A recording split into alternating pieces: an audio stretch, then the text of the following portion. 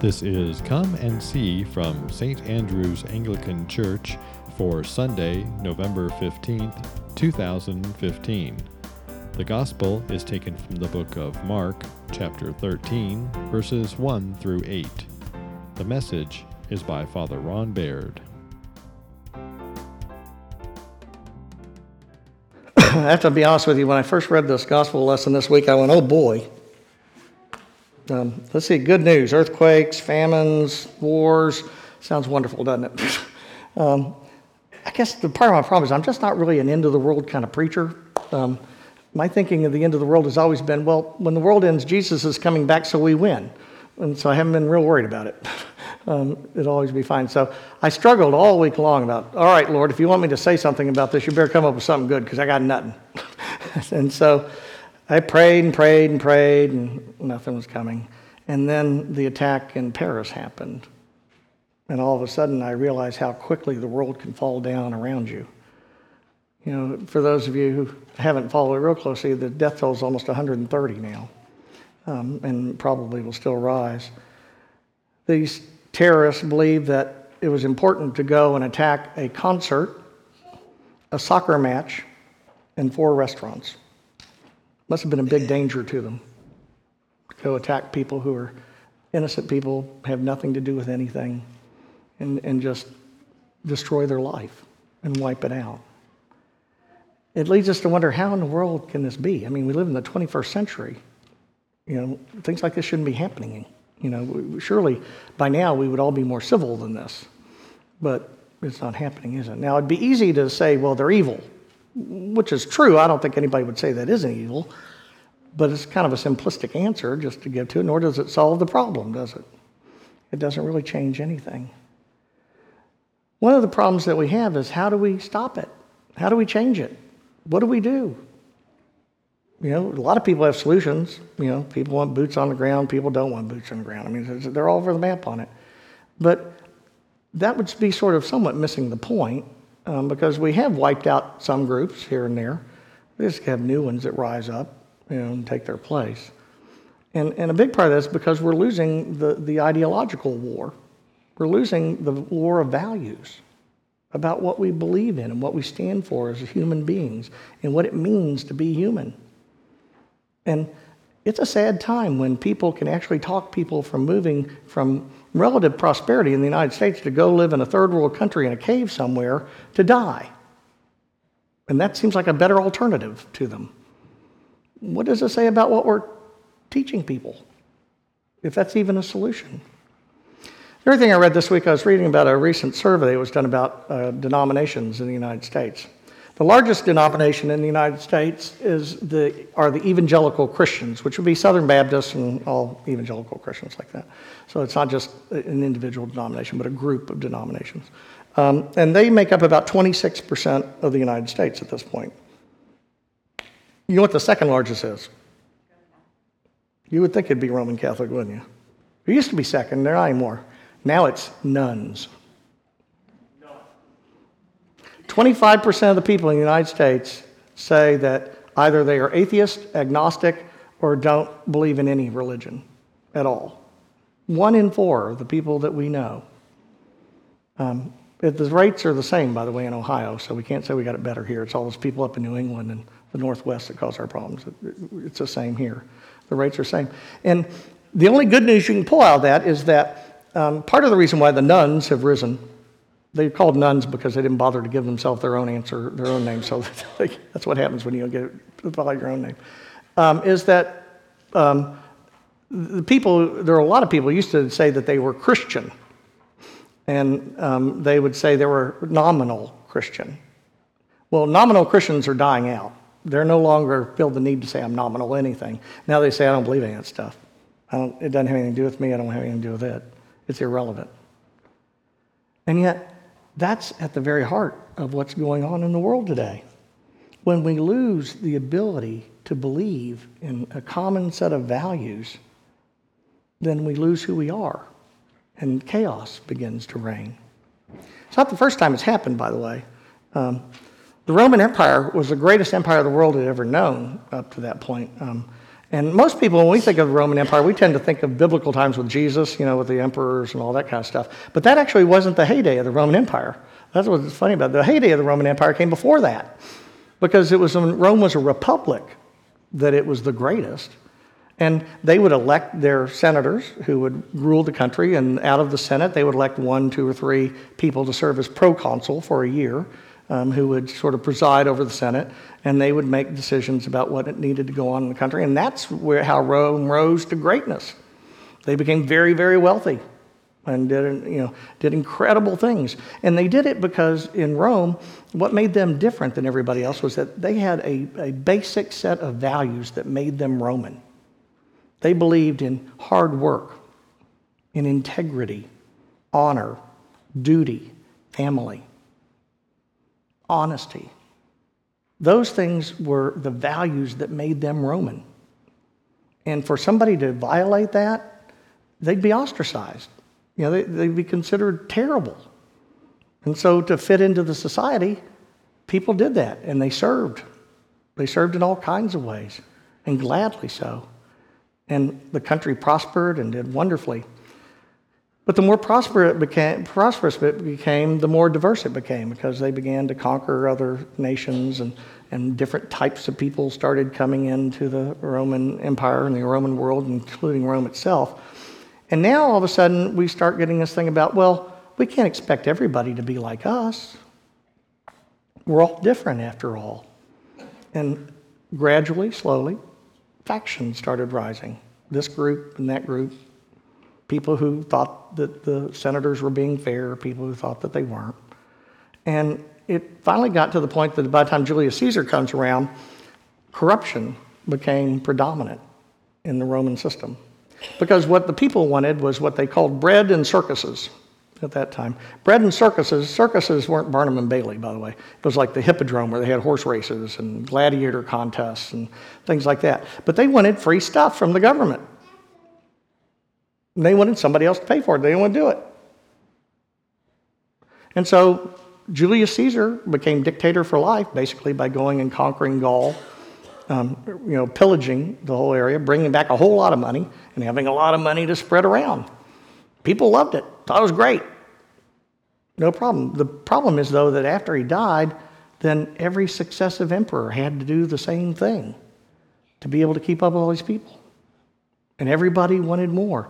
And the country did grow for a while and continued to prosper, but eventually what happens is that these factions start turning on each other. And when they start turning on each other, they start not wanting to serve in the military anymore, because that's hard work.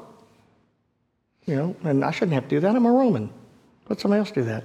And guess who shows up at the gates? The barbarians. And they did the same thing that's happening to us now. They raped and pillaged and stole and destroyed. And at first, they were able to round up people to go out and fight them, and they would kind of stop them for the time being, and then they'd go back to normal, and everybody go, well, I'm glad that's over with. And then it would happen over and over and over again, because you had the Goths, the Visigoths, the Gauls, the Huns. Attila the Hun was a wonderful experience.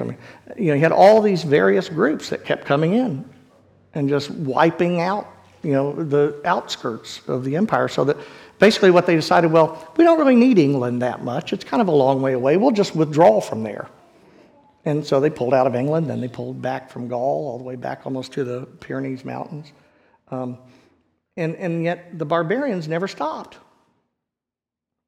They had a pretty good deal, because there wasn't a big cost to them.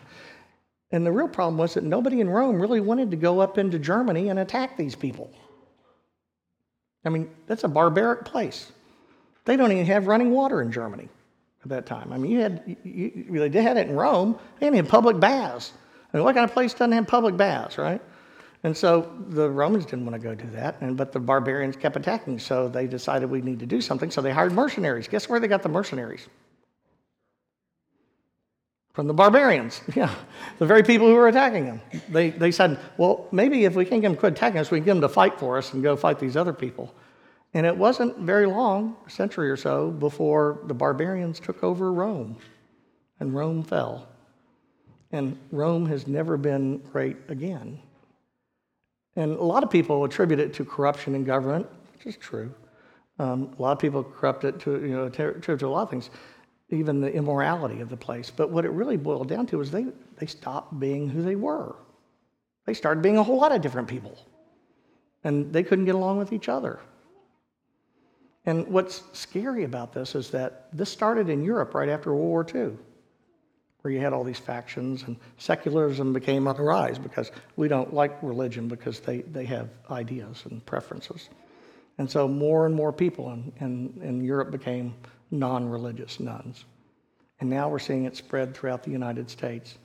And can you believe that a group of people who have maybe 60,000 soldiers total are able to hold a whole world at bay?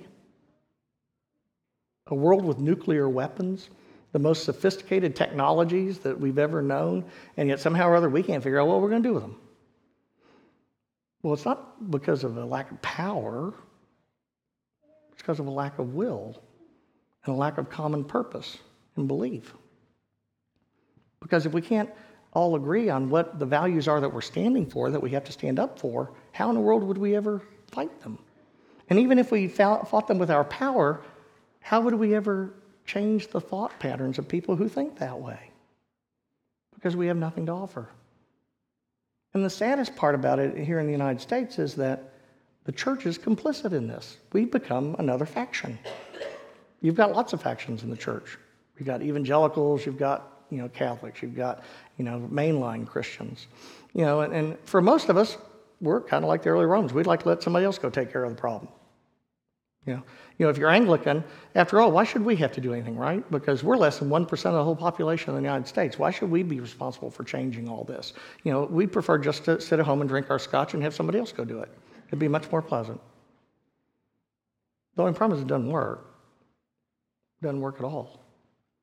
And even more so, we're allowing the factions within the church to divide our message in such a way that if you ask nuns what the main thing that churches are concerned about is, what do you think they would tell you? Money.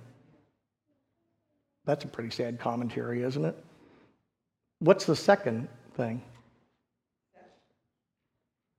Sex? No, not sex, although sort of sex, but not just sex. Rules, yeah. What are the rules? You're supposed to behave the way we tell you to behave, and if you don't, then we judge you. Now, does it strike you as a little odd that people wouldn't want to join a group of people who want your money and want to tell you how to behave all the time? Why would anybody want to do that? That's just crazy. But we've forgotten the gospel. The gospel wasn't about making people behave. The gospel wasn't about making money. The gospel was about a God who loves us so much that even while we're yet in our sin, he died for us. Think about that. Even though we are sinners, and in many ways have no intention of changing it, God died for us. That's an incredible kind of God. It takes an incredible kind of love to do that. And yet, that's the kind of love that God has for us. Now, he didn't say, while you're yet in your sins, I'll die for you and just keep on doing it because it's loads of fun. But he also didn't say stop doing it because it makes you a bad person. What he said was, don't do that. It's hurting you. And I love you. I don't want you to hurt. I don't want you to be broken. I want you to have joy. I want you to have contentment and peace. And you can't have that if you're being broken all the time. And so I'm providing you this way that you can finally get out of it. I'll give you my Holy Spirit who will help guide you if you will only listen, if you will only take it. And yet still so many of us say, oh, okay, sure, whatever. But then we don't act like it. We don't change the way we live. We don't treat people differently. We sit in judgment of people who are different than us as much as anybody else. It's said that the most segregated place in America on Sunday morning is the church. Did you know that? That's a sad commentary, isn't it? What does that say about us? If we're really supposed to be the people who know about love, about forgiveness, about acceptance, how is it that we've gotten to this place? Part of it is that we started being an institution and quit being bearers of the gospel.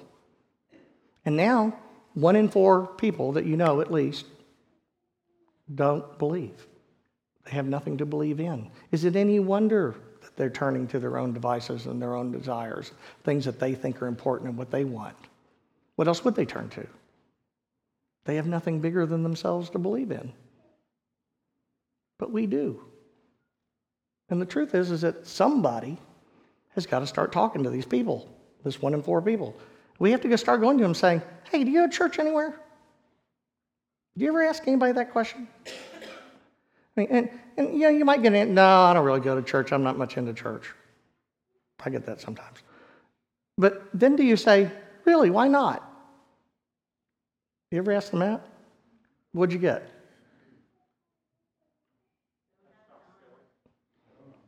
Yeah, I don't know, don't have time.